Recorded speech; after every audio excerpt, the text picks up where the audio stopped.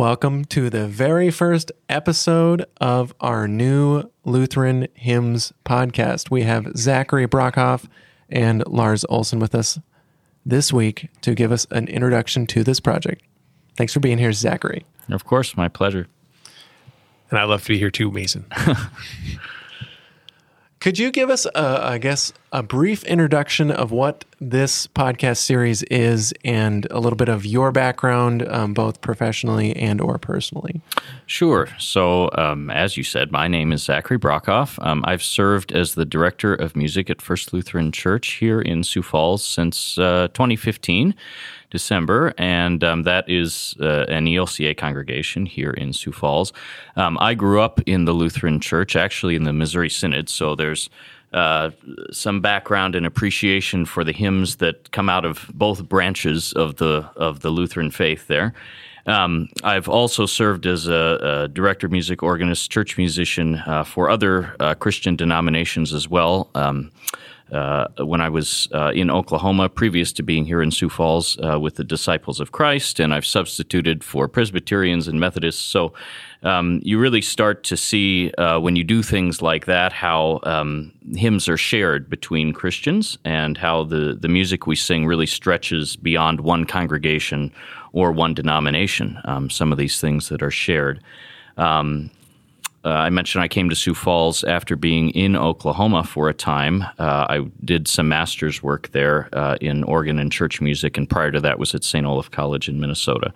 So that's sort of my background, and I'm just grateful that Luther House approached me to talk a little bit about hymns, and particularly this podcast will tie together, I think, well with your existing lectionary podcast, Scripture First.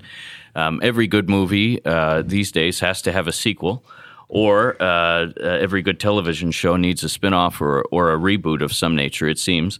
And so I think most of the audience listening to this will know that Luther House has provided Scripture First for pastors and lay people just listening, and so I'm hoping that these conversations will be helpful both to pastors and musicians, and the average person as we select hymns for the weekend and we sing together.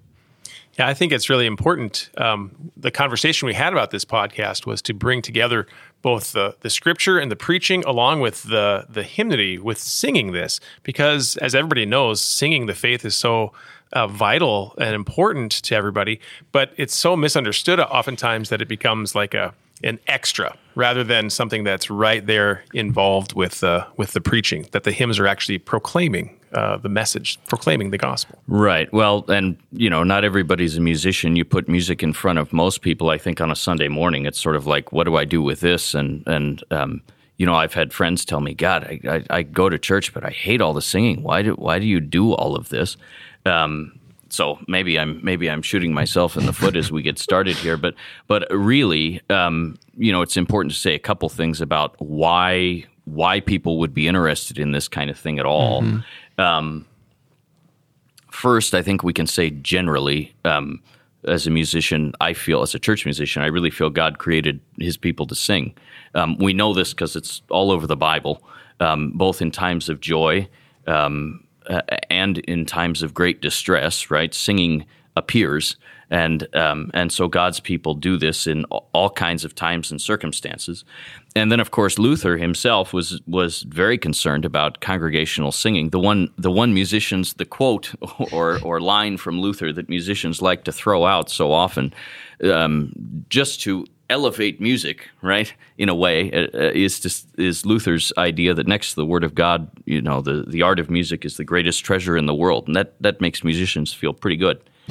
And it says something, of course, about what Luther thought about music and how through the years hymns have been important to Lutheran Christians. And I think as we talk about hymns in the podcast, we'll get a better idea of what Luther and others did with this gift that he talks about. But it's important, I think, that we hear that not as simply extolling music or hymns as some wonderful thing to hang on to. the way I've thought about it, you can hear it almost like a flow chart. Like you have God's word and theology that we all spend time obviously listening to and talking about on Scripture first, and this is primary. And then you have music actually below this. And I don't think that's what Luther has in mind at all.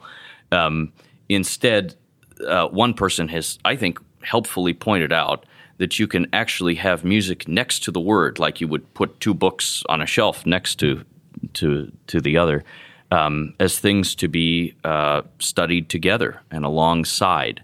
So they're really on equal playing fields of equal importance. Maybe that's instead of a sequel like you were talking about before. Yeah. Maybe that's more like the soundtrack, right? Might this be. is the soundtrack to the sermon, right? Yeah. This is the way these go together rather than separate them out into something else. Right. And to some degree, you might, I guess we start to wonder, well, how does that work? Because it doesn't necessarily take a rocket scientist to open up a hymnal to the Christmas section and pick Right. some Christmas hymns for Christmas Eve.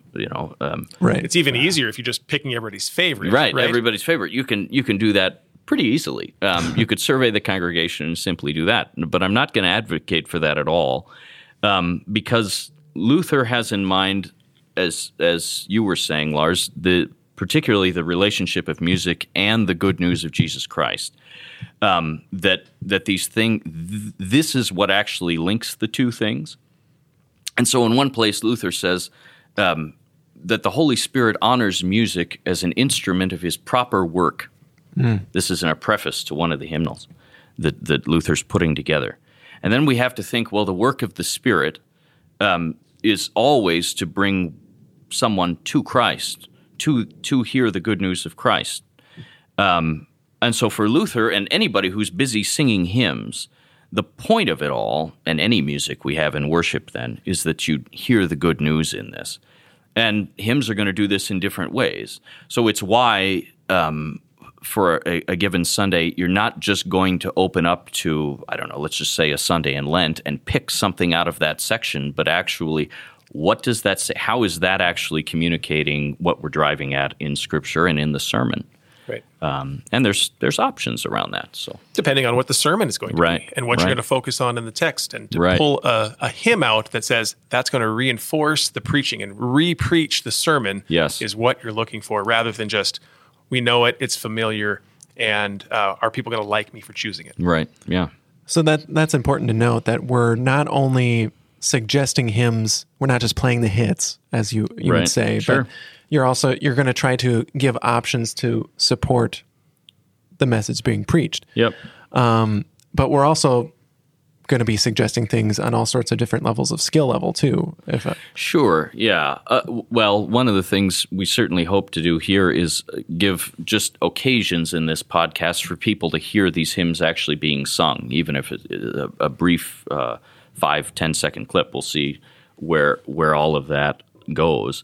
But so that these things can actually be done, right? That these people, congregations live with this and sing these regularly. Sometimes it will be the greatest hits. We'll talk about a couple of those actually, I think, in this, and how we understand those, and how those are not just a nostalgia trip, but actually do have something to say in the moment.